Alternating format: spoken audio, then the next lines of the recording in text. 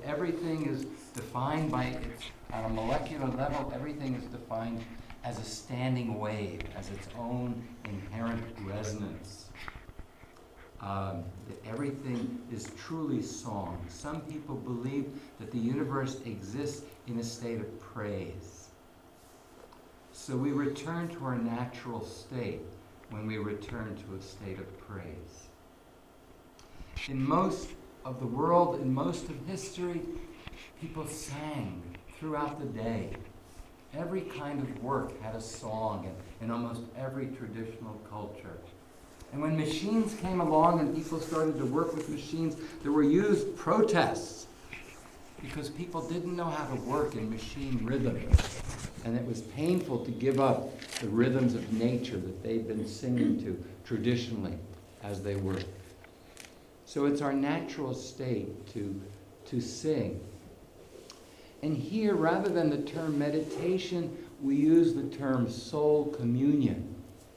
What are the practices that we can do each day that unite us with our sacred essence?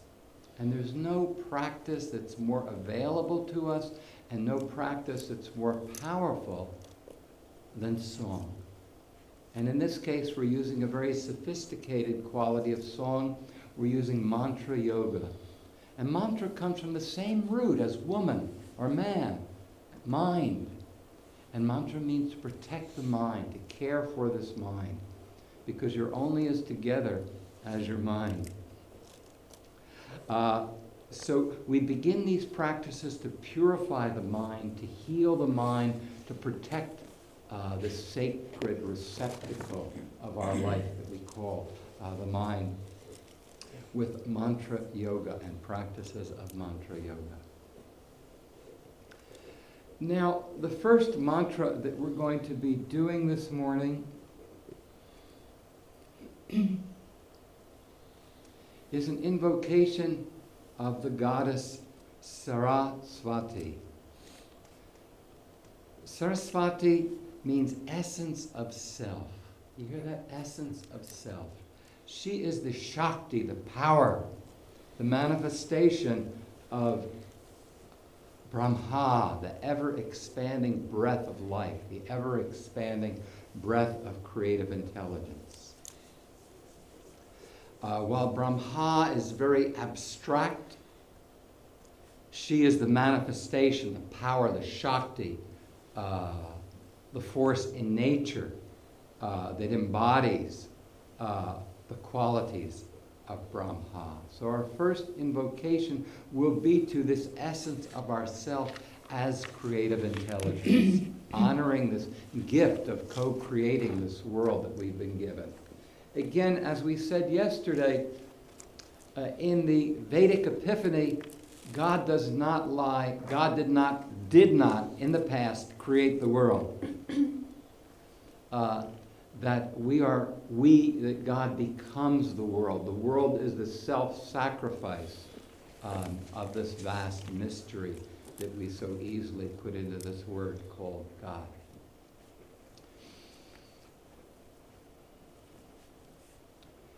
Now, if we stand here, we sit here at the edge of an infinite ocean of life. We sit here on the shores of an infinite ocean of consciousness. If we're to reach into this ocean and take a drop of water out of this ocean, in exactly the same way that a drop of water contains all the qualities of a vast ocean, all the forces, all the principles of a vast ocean, a drop of life contains all the forces, all the powers, all the qualities of this great, infinite, mysterious ocean of life. And a drop of consciousness contains all the qualities, all the forces, all the powers of this vast and mysterious, infinite ocean of consciousness. So you are this drop of life. You are this drop of ocean. Within you are all the powers, all the forces, all the qualities, all the mysteries of this vast ocean of life and consciousness. How do we cultivate the infinity of our being? How do we cultivate the divinity of our being? For thousands of years, we've asked the same question. And these are the resources that we've been given by the great rishis, the great seer sages. That what your mind dwells upon, you become. So here we are invoking the goddess Saraswati, and we are inviting this quality we're cultivating these qualities, these divine qualities. We're affirming our own creative potency as the very heart of the universe, as the very center of the universe. Some people say, I've heard it said that we are located between the tiniest things that we're aware of and the most vast things that we're aware of, that we're the fulcrum, we're right in the center, between the greatest, between the macrocosm and the microcosm. That we are, of course, in the heart of being. So we are invoking the goddess Saraswati, and I'm supposed to get the emphasis on that ah. It's a long ah, so I have trouble pronouncing Sanskrit. Saraswati somehow. Saraswati. Right. But yeah, and the ah is supposed to get it. Anyway. So the mantra that we're using here to invoke the goddess Saraswati is what we call a Bija Mantra. And these are the seeds, the essences, in the same way that an acorn has within it all of the intelligence to create a mighty oak. These are Bija Mantras. Each is a seed of, in this case, of a plane of consciousness. Each is the seed of an archetypal dimension of being. So first we chant the mystic syllable Om, and Om is the seed of universes, in the same way that this tiny resonance of DNA can create this incredibly complex body. Om is the resonance of a quintessence that can create universes. So when we chant the mystic syllable Om, we invoke these essences. Aim is the feminine equivalent of Om.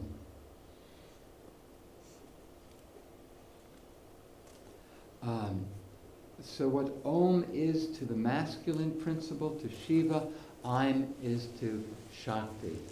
Thank you. Welcome. Thank you very much. Great.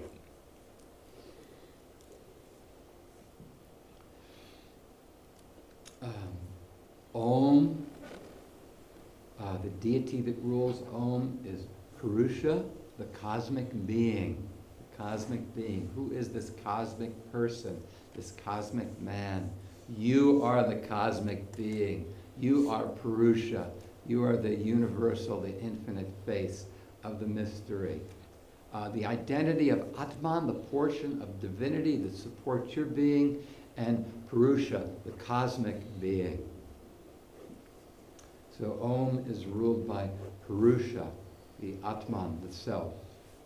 And its quality is an ascension and expansion of energy. That anytime we chant Om, it uplifts and expands our energy into the light of the self.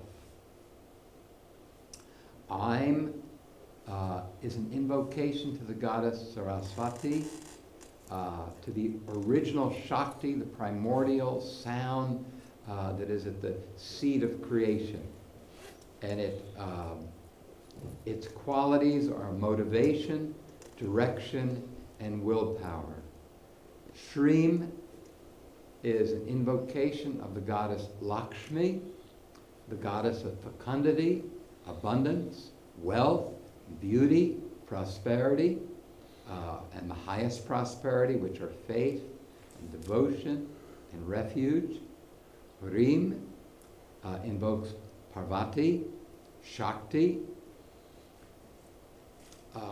and is an invocation of captivation, empowerment, and magic. So the invocation is Om, Aim, Shrim, Hrim, Saraswati, Devi, Namaha. And we're going to be chanting this with Karuna Ma, Mother of Compassion, a contemporary saint. Let's see if we can get back to our chant. And we're going to chant it 28 times. And let's see.